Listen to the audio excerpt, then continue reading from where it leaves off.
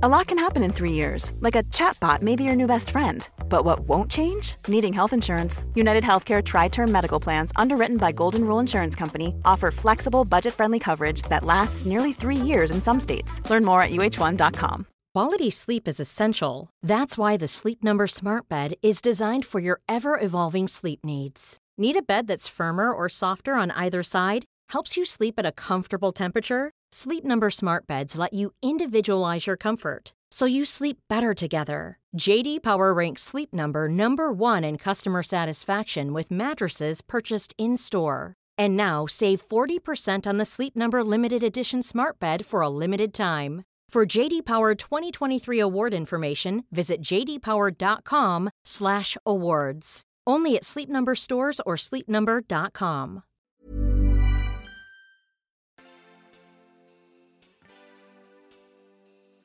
Welcome to our podcast, Life After the Letters. I'm Amelie. And I'm Suba.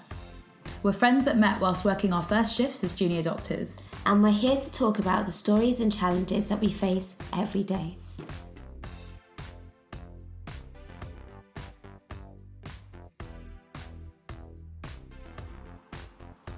Hello everyone. Hey guys! Hey guys! Oh, third extra voice. Was that a third voice, Suba? It was. So guys, thank you for coming back to listen to us today. We have a special guest who I'm so excited that she's here in the room with us today. Drum roll, please. It's Muna! So we've invited our friend Muna, who we worked with last year in our first ever hospital jobs together. Yeah. We all worked together in a hospital outside of London. Really cute team, wasn't it, guys? Yeah, super cute. Yes. Super cute people. Yeah. And as you know, this week it's Mental Health Week. Mm-hmm. So we really wanted to discuss a topic that's so dear to the hearts of lots of doctors, not just because it affects our patients, but because it affects us as well.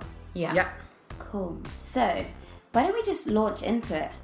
Yeah, let's just get stuck right in. So we kind of wanted to start just by introducing Muna's background, like where she studied, what's her deal, who is Muna? Oh, spotlight on me. An expose.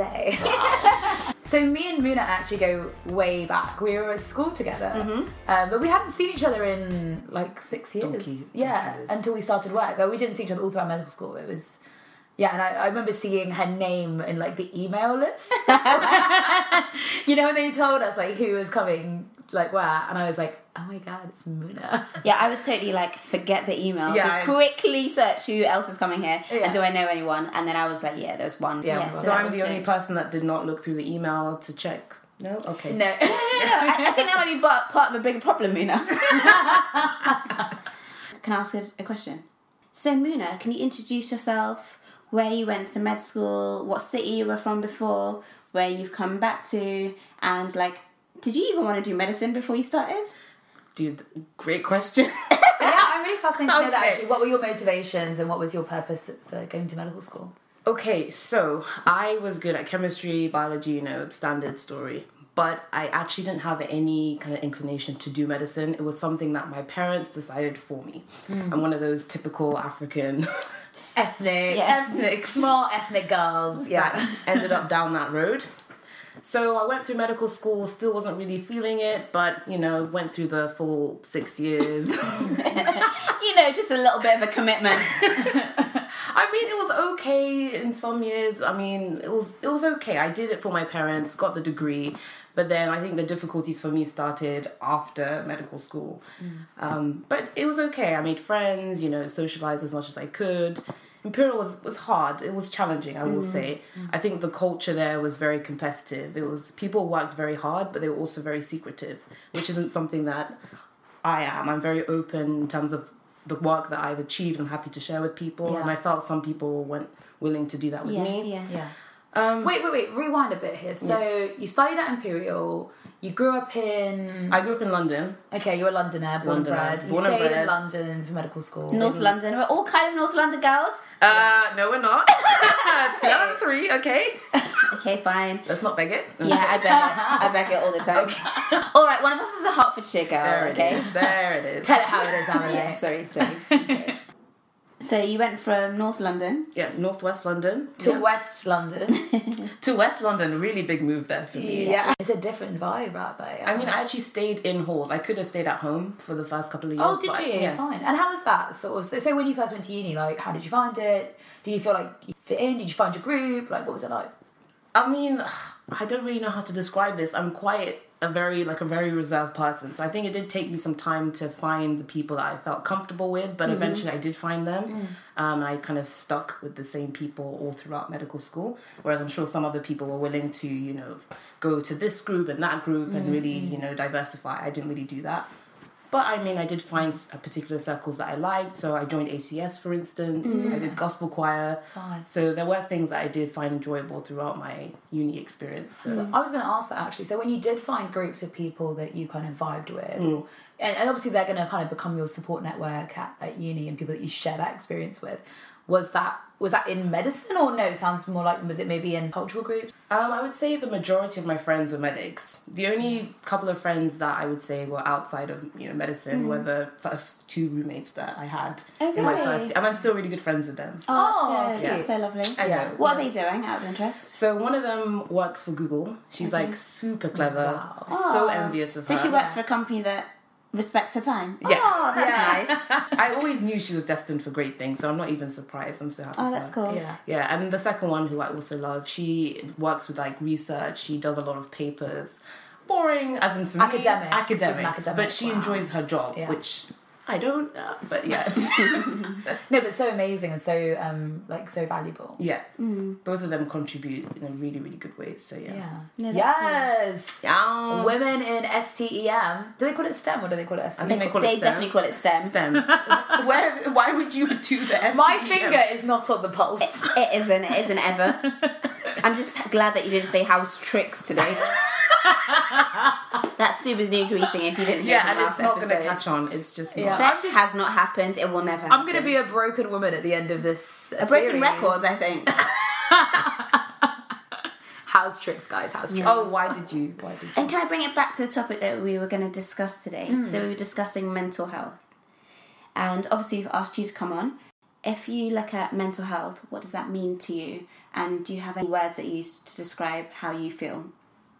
So I would just say in general, I'm very, very hard on myself. And I think somebody that is extremely hard on themselves, very, very prone to develop mental health problems. Okay. So I'm just going to be frank and open with you guys. Yeah, so please. throughout my medical school kind of journey, I would say I struggled with a lot of mental health problems, but it was always in the background. And since leaving medical school and now having to work, those issues have amplified, unfortunately. And I don't think, because I didn't deal with it at the time in medical school, I think it's gotten worse. But, you know, I think right now I've tried to make those changes and I've tried to deal with the problems because I just think it's not sustainable.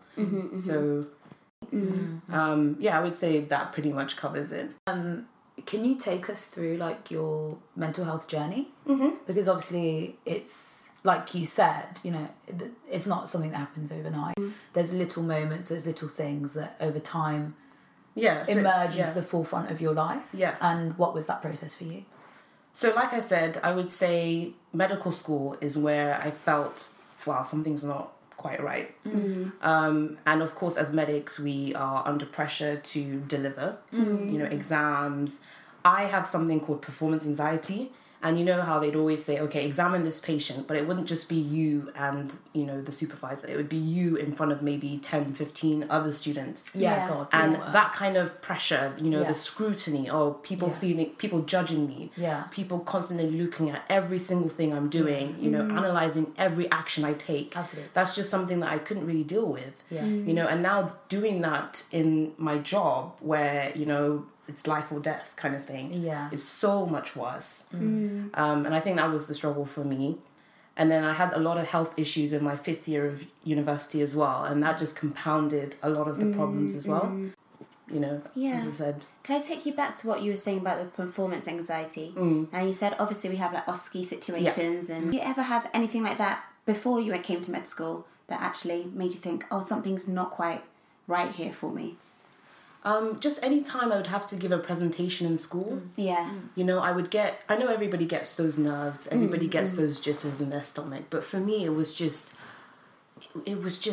everything was maximized, you know. I just couldn't think, oh my God, I have to give this presentation. And I would just constantly like ruminate over it.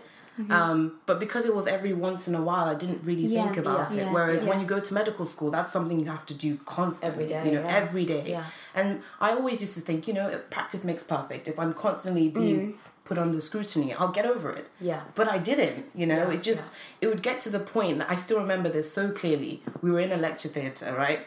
And they selected 3 volunteers to, you know, practice in front of everybody. Actual volunteers or just random people? So 3 volunteers out of the cohort. Okay. So I would say maybe there were 100 of us. Okay. Right? To examine. Yeah. And I just did not want to do it. Yeah. So he picked one person. I was like, thank God, 2 more down. Yeah. The odds are getting scarier. Another person. And I was like, you know what? I can't take this. I'm going to go to the toilet.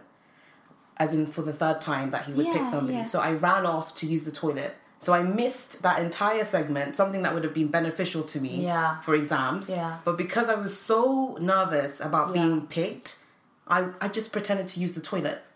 And I know this sounds stupid and it doesn't seem monumental, but I remember this so clearly at the time. My fear paralyzed me so much that I went to use the toilet because I just didn't want to be selected. And I kind of want to talk about that because I feel like so many people, I'm pretty sure everyone that's listening to us right now can so identify with the feeling of like, feeling nervous to talk publicly or present. I think that's almost like a human instinct, and I don't know why, but everyone gets that, like you said, everyone gets that slight jitters, you know, before you go up for a presentation. And we all have maybe slight little coping mechanisms. I know that whenever we have to give presentations, like I have my strategy where I go last when everyone's a bit bored and tired, and I talk in a very soporic voice. Everyone falls asleep, and then I usually get good marks because no one knows what I've spoken about. That's my tactic. Save it, trademark it. Some people always want to go first, they get it out of the way because they get so nervous. Yeah. Some people literally will do anything to like just dodge having to do a presentation. Yeah. Also me. Amina's like, oh wow, is this me? All of it, so many of my tactics being exposed. But I kind of want to touch on the fact that there's a difference between that being sort of like a degree of normal human behaviour, and it, like you say, it getting to the point where maybe you're jeopardising opportunities or you're losing out on learning experiences because the fear and the possibility of something paralyzes you so much, and it's the point where it becomes irrational, that it becomes unhealthy, right? Because it's like, you know, I have a genuine phobia of bees, and when I tell people, they're like, oh, no one likes bees. People don't know the degrees to which I go to dodge bees, to the point where if someone else was around me, they would be like, seriously, dude, like you are not living your full life because of your fear of bees. I'm trying to get over it. But do you know what I mean? I want to touch on that. It's always irrelevant for it to be silly, because at the end of the day, like you said, it's really negatively impacting your life and the progression of like your career, your learning. I did want to ask you something though, but I wanted to talk about the fact that clinical medicine is taught in a very firm-based manner, where you're on a placement with maybe 10 students that you probably have never met before, and over the course of like that month or 2 months or however long your placement is, you kind of get to know them. You talking about medical school or in medical school, and obviously every time you go for say bedside teaching or you have lecture-based little teaching sessions, you're always around these people, and they're small group sessions. It's not like a lecture where you can kind of slip into the shadows. But here's the weird part. I actually went to a really good grammar school. Oh yeah, so I know your school. My dad tried to get me in your guys' school. So it's something that I should have been used to. No, but can I ask you a question, Amina? Yes. What were some of the factors that you found helpful during medical school, if any? A long, lengthy pause. Complete blank. So the thing with me is when I'm comfortable with people, you know, I can do it. I can perform, you know? Okay. So part of me also feels kind of bad putting the blame on Imperial, because I truly feel like I would have had this problem regardless of which medical school I attended. So it's comfort. I don't know these people. These people are judging me. And these are irrational, destructive thoughts to have, obviously. I know that. And that's the troubling thing about everything. I'm so self-aware of my issues. And I still haven't probably made a change. But yeah, I don't think it's just the medical school to blame. I think identifying people who are cool, who won't judge me, who will support me. But, you know, sometimes I'm too proud to admit that there's a problem, you know?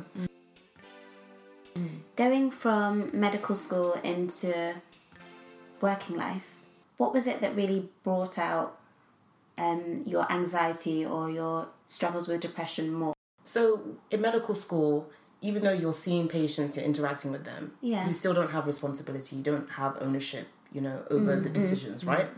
Because you're just a medical student. Yeah. When you're a doctor, their life is in your hands, so to speak. So every decision you make, you're constantly, second guessing yourself, doubting the decision you made. Even if it's very little, you'll be like, oh, should I prescribe that medication? Who should I go to? Not knowing who to go to. And all of these things kind of add up. So I think that for me was the most challenging aspect, was knowing that now patients' lives were in my hands, even though I'm so junior. Yeah. And let's look at like one placement, for example. Yeah. So just pick a placement in your head for one of your first year jobs. From the beginning of the placement to the end of the placement. So I'm guessing that you've built up experience during that placement and you know what sort of things to expect. Was there any change in how you felt about yourself or felt about the job that happened, positively or negatively? I still remember one case where I had to help manage a patient that had an asthma attack. Okay. And I just Oh, that is scary to watch, by the way. I felt like things were completely spiraling. So I saw this patient beforehand. For you or the patient? You know when you laugh and you're like, hold on. You know that feeling when actually you see this patient and their lungs are getting tighter and tighter, and then your lungs are getting tighter and tighter. It's not an easy job sometimes. Mirror neurons, mate. Mirror neurons. Yes. Sorry, back to your story. Yes, the patient. So I saw this patient. She was complaining of some shortness of breath. I think I just gave her some nebulizers, maybe gave her a stat dose of hydrocortisone or something. And she seemed to improve. So I went and left. And then literally a medical emergency call was put out. Like 20 to 30 minutes later after I saw this patient, had no idea who the patient was, obviously. Went to the ward, realised this was the same patient I had treated not too long before. Oh my gosh. Yeah. My mind just went completely blank. I was everyone's worst nightmare, honestly. Complete worst nightmare. Yeah. And I kind of when your heart just like... My heart sinks. It genuinely sinks. I've had it happen a couple of times. Yeah, and it's always that moment when you're on the ward and you're like, which bed? And then as you get closer and closer to that bed, you're like, can it be? And you see him and then it cannot be. That was literally what was going on. And you literally just want to like go and hide in the cupboard. And you can see your career flashing by your eyes. Yeah. All those 6 years of medical school that you didn't even want to take. Yeah. Just by your eyes. Sorry, Muna. No. Let's finish your story. No. Let's get there. Yeah, all of the emotions you guys just described, that was exactly what I went through. I couldn't believe what had happened. And I think I was so detached. I don't even think I helped that much. I was just like... You can't really engage. Yeah, exactly. I couldn't really engage. I think they gave the patient some magnesium or something, and thankfully she recovered. But one of the doctors, one of my consultants actually, he saw how distressed I looked, and he took me aside and was like, Muna, asthma patients, they're so brittle. You did everything right the first time. Sometimes they just go off just like that, and it can't be helped. But these things are going to happen in your career. They're going to happen, and you just need to try and build some resilience, but you've done everything right. He was very, very kind. Yeah, it was wonderful of your consultant to recognise in that moment that this was obviously affecting you, and to put 2 and 2 together, and to take you aside and give you that pep talk. I think that because it's situations like that can make you go home and feel like you're the worst person ever, and actually, what are you even doing here? It's like that imposter syndrome that we always see everywhere. You just think, how the heck did I get through medical school? How the heck am I now holding this bleep and in charge of all these patients overnight? But actually, no, you're meant to be here. It's just that our job is hard. It can be very hard at times. That's all it is. Yeah, absolutely. And I think also F1 is a very vulnerable time, right? It's a vulnerable time. You are literally jumped off the cliff face from medical school straight into the ocean of work. And it is imagery. It's a cliff. Can I add some imagery to that as well? Please go on. And with like the stones around your ankles, piranhas in the water. Like that's the GMC, by the way. Evocative right there. Resilience. I think that's always a really interesting phrase. I feel like resilience is almost thrown around in a way that it kind of puts the onus on you as an individual to be able to like brush off difficulties in life. Yes. And it's like, I'm sorry, but what? Any person in your shoes, with your exact experience of life, would probably arrive at the same position that you have arrived at. And I don't think anyone really gets to turn around to you and say, like, you need to be more resilient. Yeah. We all have different degrees of, We all have different personal histories. we are different people. Yeah. Like, newsflash. But, we all have different experiences of life. We can all manage and cope with different things. But, I don't know, I feel like with resilience sometimes it is very much a thing where it puts... Yeah, because, it's like it blames you. Yeah, because the only time it comes up is when actually you're crying out for help and then someone's saying, be resilient. Actually, that's not very helpful. No. We need to look at the reasons why these problems are occurring. Yeah. And I suppose that brings me to that article that we all read earlier today. So Caroline Elton, she's a psychologist who worked with doctors for about, I think, 10 years. She probably worked with them for longer, so I don't know too much about her background. Essentially, she was asked to help doctors, consultants, teach their juniors in a better way and see what the educational opportunities were. So instead of actually having lecture-based theatre programmes where they would say, this is how you be a better teacher, this is how you can be a better leader, she actually went around shadowing these consultants, shadowing these juniors. And what she found actually was that a lot of juniors were in the places where they were now lumbered with all the responsibility because they were the ones who were there, visible on the ward, and also the person in the lowest hierarchy who can be asked to do certain things. And what I also find interesting, she's written this really great book that I haven't actually got the chance to read, but I will read it. It's on my list. In her book, she talks about Black August. Black Wednesday in August. Yeah. So we all know about Black Wednesday in August. Do you want to explain that, Suba? Yeah, so Black Wednesday is basically handover day, where pretty much, I think that explains it all. So it's the day that all your new F1s start as F1s, like fresh out of medical school. One day a medical student, next day a doctor, and your F1s move on to become F2s. And it is a day. It's literally just one day you go into work, someone gives you the bleep. You've got your little stethoscope around your neck, pen in your hand, and you're signing things, writing doctor this, doctor that, and nurses bleeping you. And you're making decisions, aren't you? Yeah. And you have responsibility suddenly. And what was interesting, I think it was some studies that picked this up actually, that in the UK, the highest mortality rates for patients within UK hospitals actually happened in August, which is the month when the new doctors all start. Now, when we look at this, you think, okay, who are the people employed in the hospital right at this very moment? Yes, you've got the consultants who've been there for years, the seniors who know what they're doing and know how to navigate their way around new hospitals. But the complete different and new factor is these new baby doctors starting off. Yeah. And what Caroline asks us to think about is, why are we not supporting the newest, youngest, least experienced people in the hospital to ensure that mortality does not increase during this time? Why are we not supporting them in a way that's actually helpful to them rather than lumbering with them with words such as resilience or even burnout? People use that as a term just to say, oh, actually, I think you're just burnt out. No, the system's pretty crap. Yeah. That's what it is. Yeah. And also, can we talk about, on that topic, the whole...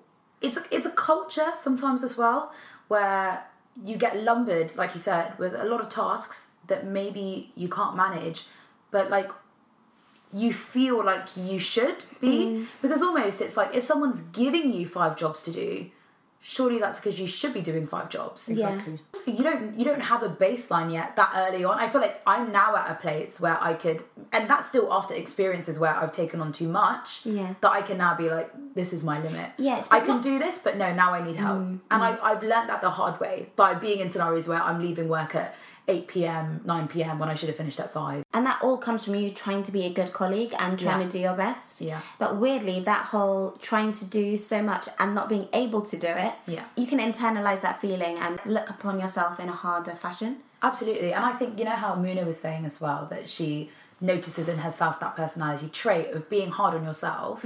I feel like that's almost a shared feeling sometimes amongst colleagues, where I feel like it's like that stereotype of like overachieving, like, you know, highly emotionally functioning people that go into like careers like medicine, because you're almost handpicked when you're 14, 15 and you're doing wonderfully in school and, you know, all your teachers are like, oh, you're doing well. Look at all those grades. Oh, you're a nice girl. Oh, you're a head girl. Oh, you like people, right? You want to help people. You're good at science. What about medicine? And your parents are like, oh, yes, how wonderful a doctor. Isn't it? And it's also like, you know, when there was like, oh, this is the number of people who went to Oxbridge, this is the number of people who went into dentistry, and this is the number of people who went into medicine. It's all in the same, like, list of, like, greatness, isn't it? Yeah. And that's also good for the schools. And that's It looks good for the, so good for the schools. and that's good for the teachers. But actually, it might not be good for What the about individual. you? Yeah, what about you? And what do you know at 16, mate? Exactly. You know what? I always think What about do you know? this. 16. You know when we get like work experience students, I mean, it's not that I ever think that if you want to do medicine that you shouldn't, not at all. I just think sometimes that it's very hard to know what medicine is. Yeah. Even when I was in my, like, at medical school, 19, 20, I still don't think I really understood what it was to be a doctor. Even now, I feel like I'm just, and that's after doing it. Like, you start to appreciate it. And it's, 8 years later. catch me in 10 years, I'll tell you what it means to be a doctor. But do you know what I mean? And isn't that crazy that you can only... there's beautiful things about it, don't get me wrong. Yeah. There's amazing experiences that you have. But yeah, I just think it's crazy that you're making such a huge decision about the rest of your life at such a young age. So I was going to get back to Muna's story that she's taking us through her mental health journey. So we've kind of covered school, medical school. We were kind of progressing up to starting F1. I feel like we did touch on F1, didn't we? we did. We did. Yeah. It was things like that definitely made me feel, like you described before, Emily, like imposter syndrome, you know, feeling not good enough. And I had that feeling all throughout medical school as well. But then now in the real world... It was being actualised. Yeah, exactly. And I just felt very incompetent. And I think that also just started a spiral, you know, feeling incompetent, low mood, feeling more anxious, feeling that fear. And then it was just going round and round. But in actual fact, when I look at my F1 experience compared to my F2, I actually think it was worse than this year compared to F1. At least in F1, I enjoyed the community that I had. So, like, for instance, you guys. We were all very lucky to stay in the same place and live in the same area. Yeah. So when I realised I was going to be out of London, I was so upset, you know, because I wanted to be at home with my family. Yeah. But it was nice, you know, because I got to meet a group of people who were cool and I could talk to and I could And they would cook for me, you know. Emily. Can I also talk about the fact that I introduced Muna to a grilled cheese? This chick has never had a grilled cheese until I made her one at our That's so house. funny. And Muna's like the connoisseur. Muna is the connoisseur of like documentaries and American TV. You Of would American culture. You'd assume that she was this chick- eating the most American meal ever. I'm actually shocked at I'm you. sorry, the thing is, I don't buy cheese regularly, so like, when am I going to make myself a grilled cheese? No, but like if you're out, actually to be honest, you don't really get a grilled cheese out. Someone has to make you a grilled someone cheese. has to make Yeah. you, but yes, Suba, you may be the best sandwich. And literally, I think Muna was shooketh. She literally made me show her the steps, and I was like, bread, insert the cheese, bread, pan, You know, milk, eat. And Muna was like, my God, magic. the witchcraft is real. So I kind of didn't know she was just tricking me to get another grilled cheese sandwich. Yeah, I don't know. That's Muna too, isn't it? That's funny. So in our hospital for F1, there was like that amazing community. We were all really together. We were all in the same place. And that kind of was a huge support network. Yes, definitely. And it sounds like obviously I know that you're close with your family. Oh, very close. Yeah. And during med school days and even high school days, you were at home, you had that. So you'd go home and you would have that sort of support network and that comfort from, you know, that comfort zone. Yeah, and someone's also making sure that you're eating. You're not going to be crazy staying up super late when you're at home. Yeah. Like, your physical needs are also being very well met, aren't they? Because people are looking after you. And people that know you very well can pick up on any slight... Yes, my mom, perfect. Exactly. Yeah. You need that person who's going to be like, yo, what's wrong? Tell me. Exactly. So what do you think changed then in F2? Because you're so what jobs did you do firstly in F2? Oh, let's start from F1. What jobs did you do in F1 and then F2? So in F1, I did respiratory medicine. Then I moved on to Jerry's. And then I rounded off by, where was I? Psych. Yeah. Here's a cool fact. A crocodile can't stick out its tongue. Another cool fact, you can get short-term health insurance for a month or just under a year in some states. United Healthcare short-term insurance plans are designed for people who are between jobs, coming off their parents' plan, or turning a side hustle into a full-time gig. Underwritten by Golden Rule Insurance Company, they offer flexible, budget-friendly coverage with access to a nationwide network of doctors and hospitals. Get more cool facts about United Healthcare short-term plans at uh1.com.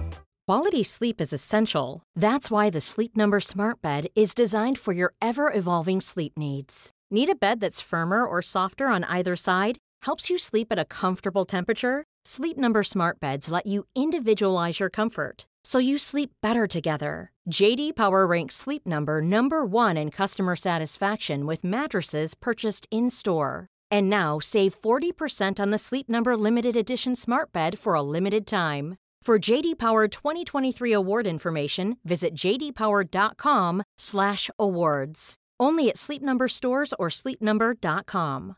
Many of us have those stubborn pounds that seem impossible to lose, no matter how good we eat or how hard we work out. My solution is PlushCare.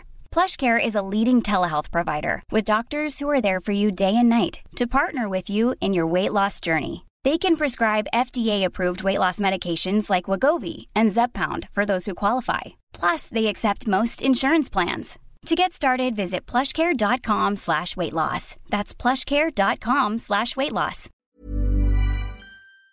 Any of your favourite jobs out of those three at all? Oh, weirdly enough, it was my first one. Which one? Respiratory. Oh, because I learned the most on that one, I think. Yeah. I feel like everyone loved the respiratory about our old hospital, Oh, that's true, actually. I just thought about it. Yeah. Everyone that did the seniors were brilliant as well. Yeah, they're very really good. They're very good. I really like the consultants there. Oh, did you? Yeah. Oh, that's good. That's good. So those were the jobs for F1, and then F2 I'd started off with A&E, which I absolutely hated. So for my first rotation I moved out.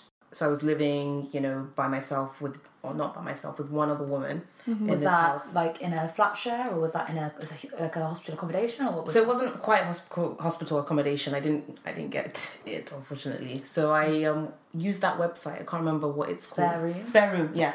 And thankfully I was able to get a place literally a week before my rotation started. So for the first 3 months I was living outside. Fine. And that's naturally because you're on your A&E rotation. Where exactly. You have to. I had to.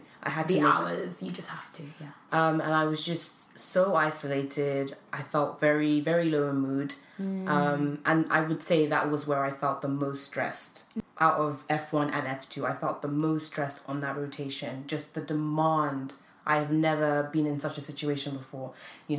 This patient needs to be moved. What is your decision? Nurses, consultants, seniors, literally everybody in my ear telling me what to do. Me not feeling confident in the decisions I'm making. Do I discharge this patient home or do I need to refer them? Referring them, I'm so sorry, this is a horrible referral, but I need to make this referral. Feeling like my clinical judgment wasn't great. Having every decision I'm making, like I said, questioning myself. So it just wasn't the best time for me. So I would say that was probably the height of my issues, like the anxiety, the depression, all of that I think really kicked in. Okay. Yeah. And then tell us what's been going on since then. So as I said, that was the height of my mental health crisis, and that was the point where I actually had a breakdown during my A&E rotation, and I had to come clean to one of my my consultants who witnessed it, unfortunately. Can you take us through that day? Again, the details are all nebulous. I just remember feeling... Beautiful word. Beautiful. I love it. I just remember feeling the acid building in my chest, I felt like something was sitting on my chest. I remember that feeling distinctly, like an elephant was just pressing against my chest, and I just didn't know what to do. I felt incredibly overwhelmed by everything, and I could feel the tears pricking at my eyes, and I was like, please just go away, this is not the time. Wait literally 2 more hours, Muna, and then you can cry. 2 more hours. And I just couldn't keep those tears at bay. And then was this while you were working? This was while I was working. And I started to cry, and then one of the consultants saw me, and I started to go to the room, and I said, no, I'm fine. And I was like hysterical, saying, I'm fine. Yeah. And so she led me around to a different room, and I tried so hard to keep the tears, and then I just couldn't.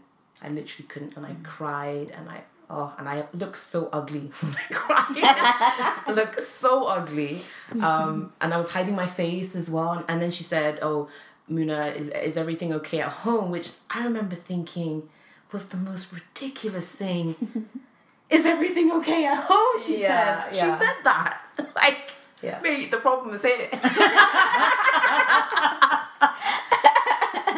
I want to be home. Like, I want to be back home, you know? So I said, no, everything's fine at home. Was this, the consultant that you obviously had this breakdown with, was it someone that you kind of had at least a bit of a relationship with? I mean, how far into your rotation was this? So this was probably maybe 2 months into the rotation. Fine. Okay, so you kind of knew the consultants a little bit. Yeah, I kind of knew them, but I wouldn't say like I was particularly friendly with anyone. Yeah. You know, I just did my job. It's a very professional relationship. Yeah, it was very professional. I did my job, you know, went in, went out. I didn't even bother making friends with like even the F2s and the other like junior doctors there. So yeah, I told her because I had to, you know, how can you have a breakdown like that and not then say what's going on with you? You would look ridiculous. Yeah. So, question, what was her advice to you in that moment, or do you remember what she said to you?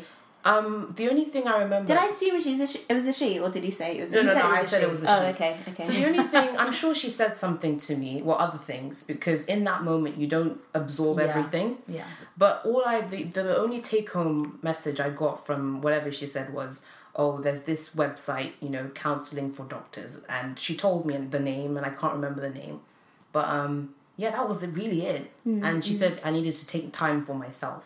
Those were the two things. Did she probe any further as to... Because obviously she asked sort of, you know, is there anything at home? Did you correct her? Did she ask you, like, is it work? Is it this department? Or, I don't know. No. So I tried to reassure her that, like, everything was okay. Because... I think you mentioned a friend or whatever beforehand that had a similar kind of problem, and they were afraid of their supervisor, you know, including that information on their e-portfolio. So that was going through my head. So so I was like, no, everything's okay. I tried to reassure her that things were fine at home, because I think she seemed to think something was definitely wrong going on in your personal life. So I was trying like, no, everything's fine. This is fine. This is just like, this is normal for me. You know, I tried to normalize the situation because I just didn't want her to think of me as a freak or whatever. So that was all I tried to do, make it seem normal. So was that the end of that conversation with your consultant? Did she ever acknowledge that again? She did not check in again. That's interesting, isn't it? Which I thought was sad. But I agree with you. So she didn't check in again. All I remember was those 2 bits of advice, which was to, you know, the counselling for doctors thing, and then just to take time for myself. Okay. And then did you continue working that day? Did you work that week? What? Yeah, I continued work as normal. So she left and I cried. I finished my cry, and then then I went to the toilet, wiped the tears and everything, tried to psych myself up, and then I went back to work. Did you finish work that day properly, or did you see the patients you were going to see? I did everything normal. I literally took 5 more minutes after the conversation with the consultant, and then I continued. Okay. And it sounds like you tried to normalise it for her at that point. I know that you said that you're in a place now where you've tried to confront some of the issues. Can you tell us a little bit more about that process? Yeah, so I think after that situation, my mom at the time, she wasn't living at home with us, but she could sense something was wrong. She communicated that with my dad as well. Oh, because you talk to your mum all the time. Yeah. Yes, okay. So you're still living out at this point, aren't you? Yeah, I was still living out. Near your hospital. Yeah, so I was living out because I couldn't drive at the time. So fine. They wanted me to be close to the hospital, obviously, because of A&E. So yeah, she could sense something was wrong. I think she's like the Muna whisperer. She can always tell something is wrong. Yeah. I mean, she made you. Yeah. So she knows you. So I guess it just continued. I tried to be positive, but that feeling would only last like maybe a few hours, and then I tried to do things that would make me happy. So things that would make me happy were things like, I know this is going to sound stupid, but like listening to music, watching so I was watching loads of comedies. So I was watching Friends even more than normal. I was watching Brooklyn Nine-Nine even more than normal. Yeah. Just things that would make me temporarily happy, you know, even trying to read the Bible once in a while. And, you know, I've been slacking off, but I tried anything to just feel happy, tap into something. Into that positivity, But then when I moved back home, my parents could then see me more often, and then they realized, again, something is not quite right. And that's when they were so scared. Okay, they were really, really worried at this point. And that's when the topic of therapy was brought up. Can I pause you just Yes. there really quickly? Yeah. So you said that you know that your parents were concerned about you. Was there anything that you had read? Was there anything that made them even more concerned about you as a doctor, or was it actually just because they know you as their daughter? So, this is going to be a bit difficult to say. If it's something that you're not comfortable saying. No, I will say it because I need to try and confront, my feelings and what's going on with me. So we were in the supermarket, myself and my mom, and I was just having one of those days, feeling low and all that stuff. And I don't know if I was just attacked by a feeling of like lowness and isolation, and it just got all too much. And my mom was like, okay, let's go, bring the trolley. And I just wasn't moving. And she came round to me and she looked at me and I looked completely dead in the eyes. And I said to her, Mom, I don't want to do this anymore. And she goes, what are you talking about? I said, I don't want to do this anymore. And she goes, what? And I just wasn't responding. I said, I don't want to do it. I just don't want to do this. I don't want to be here anymore. And that was it. That frightened her. And I saw the look in her eye. And I think after that, she must have spoken to my dad, and that's when my dad was like, so we know this person at church. I think she'd be really great for you to talk to. Because my mom is a counsellor and she's always tried to... Is she? Yeah, she is. Wow. And I think that's why this was breaking her heart. Because Yeah. she felt like, I have the tools to help you. Yeah. But you don't want to help. You don't want to come to me. Yeah. It's difficult because it's a relationship on so many levels there. Yeah. So that's why they then recommended this other lady. I think that was what I think pushed it, I would say. So that was almost like the turning point. Yeah, I would say that was the turning point for them. Wow. Or was that the turning point for you? Not necessarily. I've had moments like that before, but I think this was in front of her, you know? Yeah. So she hadn't seen that before. She'd just seen how low in mood I was. Yeah. But she hadn't seen me actually say stuff like, I don't want to do this. Yeah. And just giving up. You know, like I was just so resigned to it all, resigned to my fate. And this is someone that she knows is so free-spirited and so, that go-getter attitude. So she couldn't reconcile these two parts, of who I supposedly was. She's like, I need my daughter back, and I think that's what pushed her to... So, in a way, sort of when your parents were asking for you to get some help and you speak to someone... that was like a third party in a way that you could offload to or speak openly to that didn't necessarily know you. Yeah, that's what I needed. Yeah. Yeah. And having that, do you feel like when your parents offered you that avenue, it was like, yes, hallelujah, I'm ready to go? Or did you have any resistance to you with doing that? Did you feel like you're doing this for your parents, or no were you ready to do that? I was yourself? ready even before they offered it. I always was thinking, do I need therapy? Yeah. Do I need it? But, I'm not one of those people that actually needs it, because I'd done a psych placement. There, yeah. So, I didn't think I was anywhere near as bad as the patients that I'd been treating. So I was like, I don't really need it. And I just thought it was ironic as well when I was doing my psychiatry placement, me running clinics for patients that were dealing with depression and anxiety, and I'm giving advice to them. In between my sessions, I would be crying, I just thought it was hilarious. I remember calling my mom going, this is the funniest thing that's ever happened to me. Me telling a patient that's depressed, telling them what to do. What a joke. One actual joke. Yeah. Yeah, that was funny. Lols. Yeah, sorry. There's so many ironic things that you've just said today. Yeah. I was like, when you said about watching all the comedies when you're just feeling crap. Yeah. Talking to the patients to be like, hey, cheer up, and you're feeling crap. Crap. Yeah. Or just seeing people that are sick and come to you for help. Yeah. When you're literally in between patients when in you're the drowning, bathroom. When you're actually drowning. Trying to just take some breaths and then bring back up. Yeah. Trying to stay afloat. And then someone probably in A&E coming in being like, look doctor, my finger is hurting. And you're like, wow, I'm hardly holding my life together right now. But I'm broken on the inside, but let me put a plaster on that. So. It's crazy, isn't it? Oh my gosh. But it's interesting. You kind of, you say there's a side of you that's in a dichotomy where you're half of you is kind of laughing. Yeah. And half of you is just kind of crying. Yeah. And you know what? It kind of, to me, I just got this weird visual of that theatre mask. So did I. With what's his name? Like Where it's half laugh yeah, and half. half. Yeah, my God, I that's just so got that as well. weird. I literally And then got a I thought visual. Did you Muna. get a visual in your head? I got a visual as you before I'm you like, were saying that. some spirit just touched both of us at the same time. I know. Look around. Get your Snapchat filters going. No, but thank you for sharing that with us, Muna, because actually I think it's so important to have honest conversation. And obviously we've been friends ever since we've started. But it's even difficult to know exactly what is going on in the lives of your friends. Absolutely. And I know we've touched on some of these like different scenarios and some of these different topics, but actually it's when you have purposeful conversations to talk about how is your mental health doing, or like how are you feeling. Yeah. You won't get those conversations otherwise, will you? Or you won't really be able to check in with your friends. One of the first times when I feel like I really am coming to get what's been going on with you. Yeah. Glad to share. No, and I think it'll be very helpful for our listeners. Absolutely. Like, I know we keep looking at quotes and we always look at facts and figures because I think they're important. Yeah. A third of doctors deal with mental health problems, and that's a really big percentage of doctors. And Compared you look at to the general population. Exactly. You look at the population, it's 25%, and with us it's over 33%. Yeah.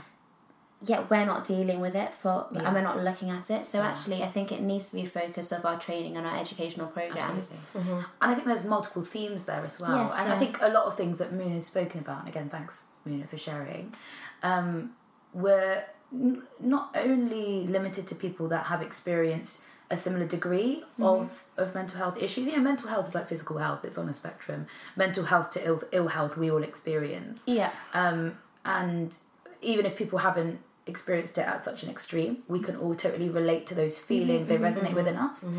But there's themes there of the doctor as a superhero, this concept of resilience, you know, sort of opportunities where people see you at a low point and maybe they provide you some support in that moment, but not necessarily flag it up to people that kind of need to chase that up or follow that up for you because you're not managing to do it for yourself.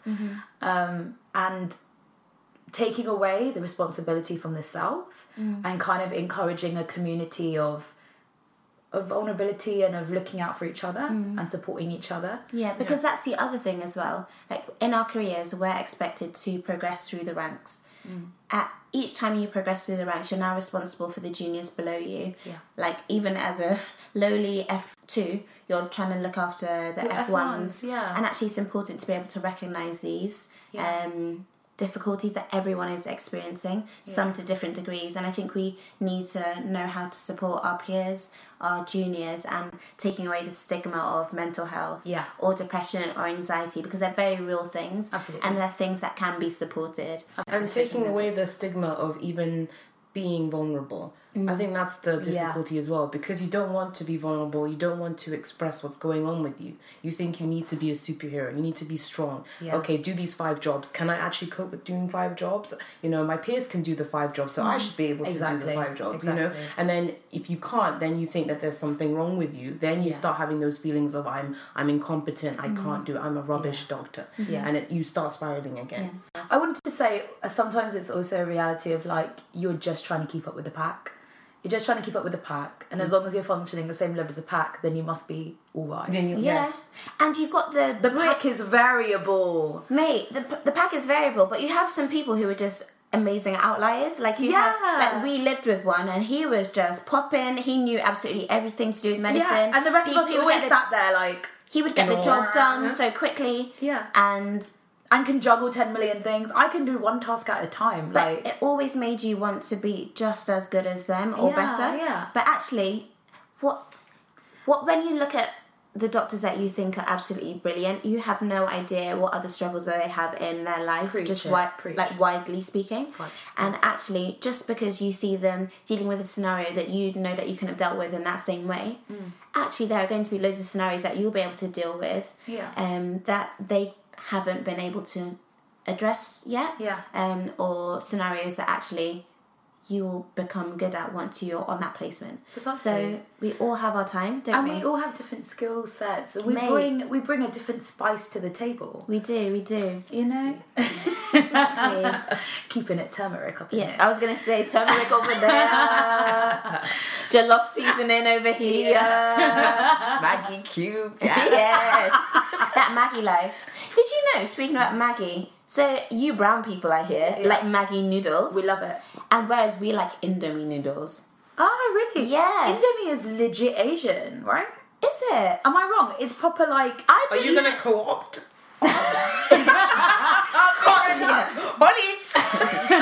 I was like, wait a second, colonizer.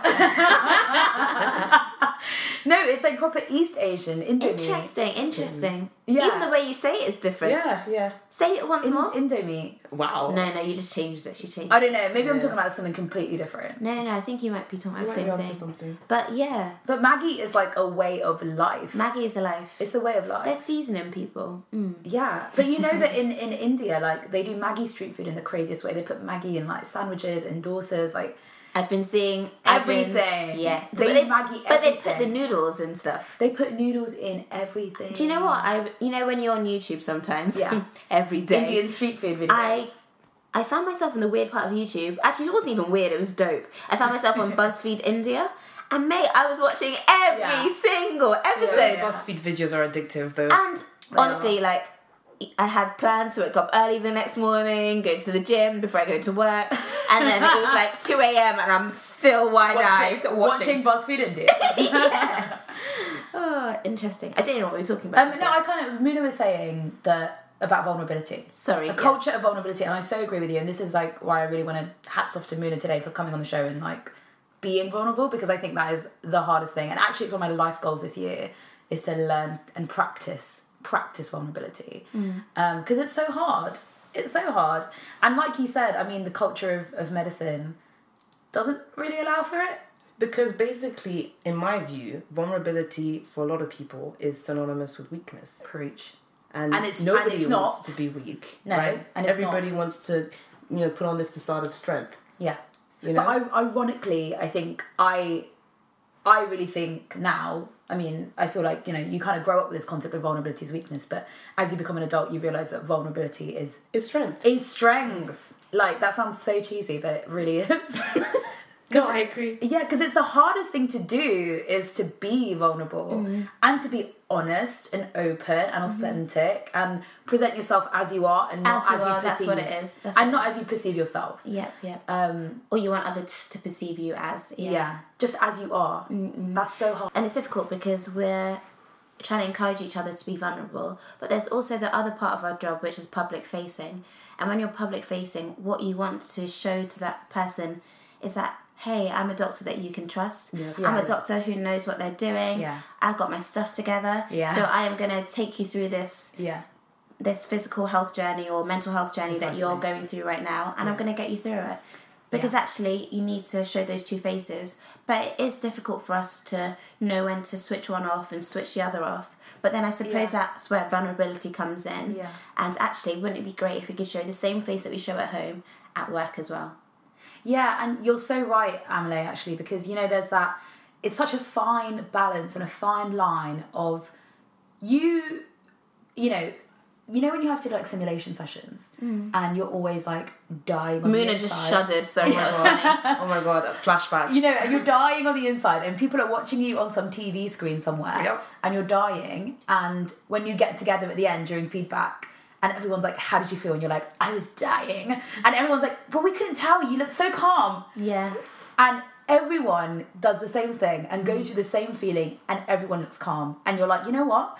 We are not doctors. We are actors and we are so good at what we do.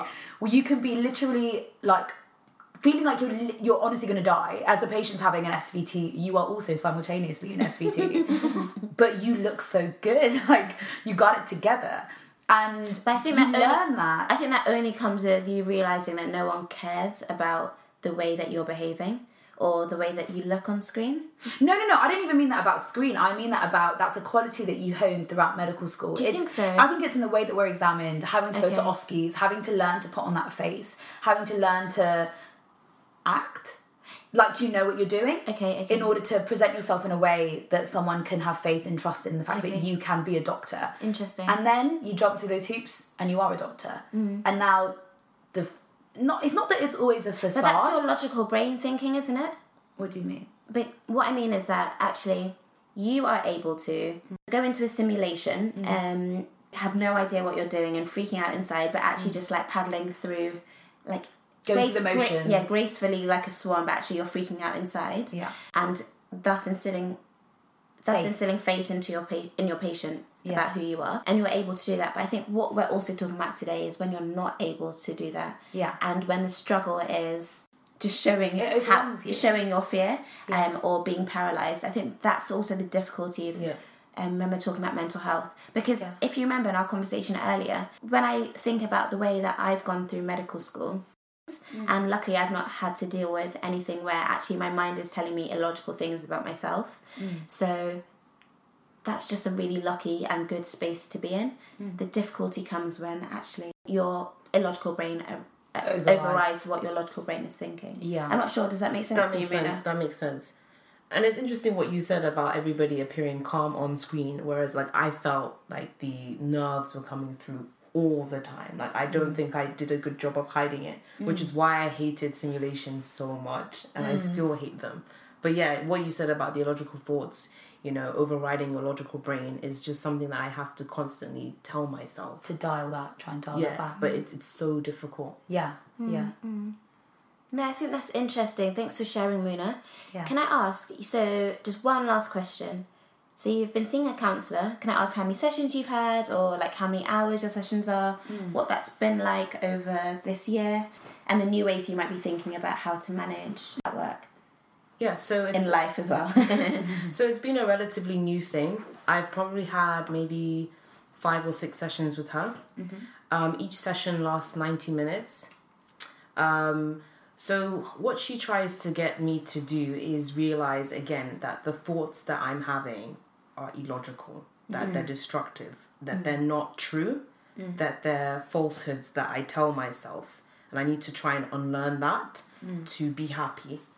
And yeah, that's the personal journey that I'm currently on, is just realizing that those things are wrong. They're not who I am. Also, there was something that my GP shared with me when we were talking about mental health, and which I really liked. So he basically said that weeds are always going to grow. Doesn't matter what you do, they're always going to be there. So for him, weeds were like, you know, the destructive thoughts, low mood, all of those things, anxieties. And you actively have to make a choice to get those flowers. So, you know, pruning, gardening, washing, all of those things. Oh, this is a beautiful analogy. Yeah. All of those things are going to bring about the flowers. So he then tried to relate that to me. So he would say, you know, things like exercise, things like doing things that make you happy. You can't just sit stagnant and expect those flowers to come. You have to be active in getting those flowers to appear. But he said the weeds are always, that's what's going to stop the weeds from growing. But if you don't do anything, those weeds are going to grow and multiply. So he was trying to make me realize that actually activity, distraction, those kind of things which you take for granted are actually really, really important in changing your mood, changing your mindset. So I've been trying to do things like exercise now. So I recently joined a netball team. So I do that every week. So can I also say, throwback when we were at school, that Muna was like a tennis champion. I didn't know Muna that well, but what I did know of Muna Williams. You don't even know. You think it's a joke. And wasn't that just a beautiful analogy by the GP? I think that all of us could learn from what he just said about wanting to continuously improve ourselves and learning about who we are and how we fit into the world, because all our external pressures and environments will always continue to change. Precisely. So actually, whether we have a mental health problem, whether we've never had to deal with any problems with our mental health, or if we have trying situations that will happen to us, which is inevitable for all of us, that we can just continuously keep looking internally, looking at ourselves and seeing what we can do to distance ourselves from letting the weeds... You're stopping the weeds from dominating your life. Yeah, I think that really nicely ties up this episode, a beautiful note to end on. And obviously we've spoken a lot about things today. We're going to leave some links for support services for anyone that wants, you know, to know where to get some help down below. And I think we've got a few more episodes coming up as well on the topic of mental health. So see you guys for the next episode. See you. Bye. Bye, guys. Bye.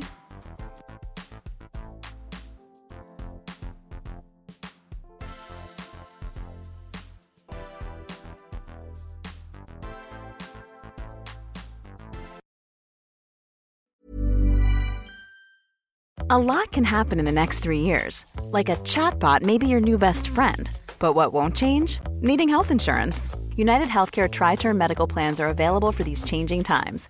Underwritten by Golden Rule Insurance Company, they offer budget-friendly, flexible coverage for people who are in between jobs or missed open enrollment. The plans last nearly 3 years in some states, with access to a nationwide network of doctors and hospitals. So for whatever tomorrow brings, United Healthcare Tri-Term Medical Plans may be for you. Learn more at uh1.com. Hey, it's Paige DeSorbo from Giggly Squad. High quality fashion without the price tag. Say hello to Quince.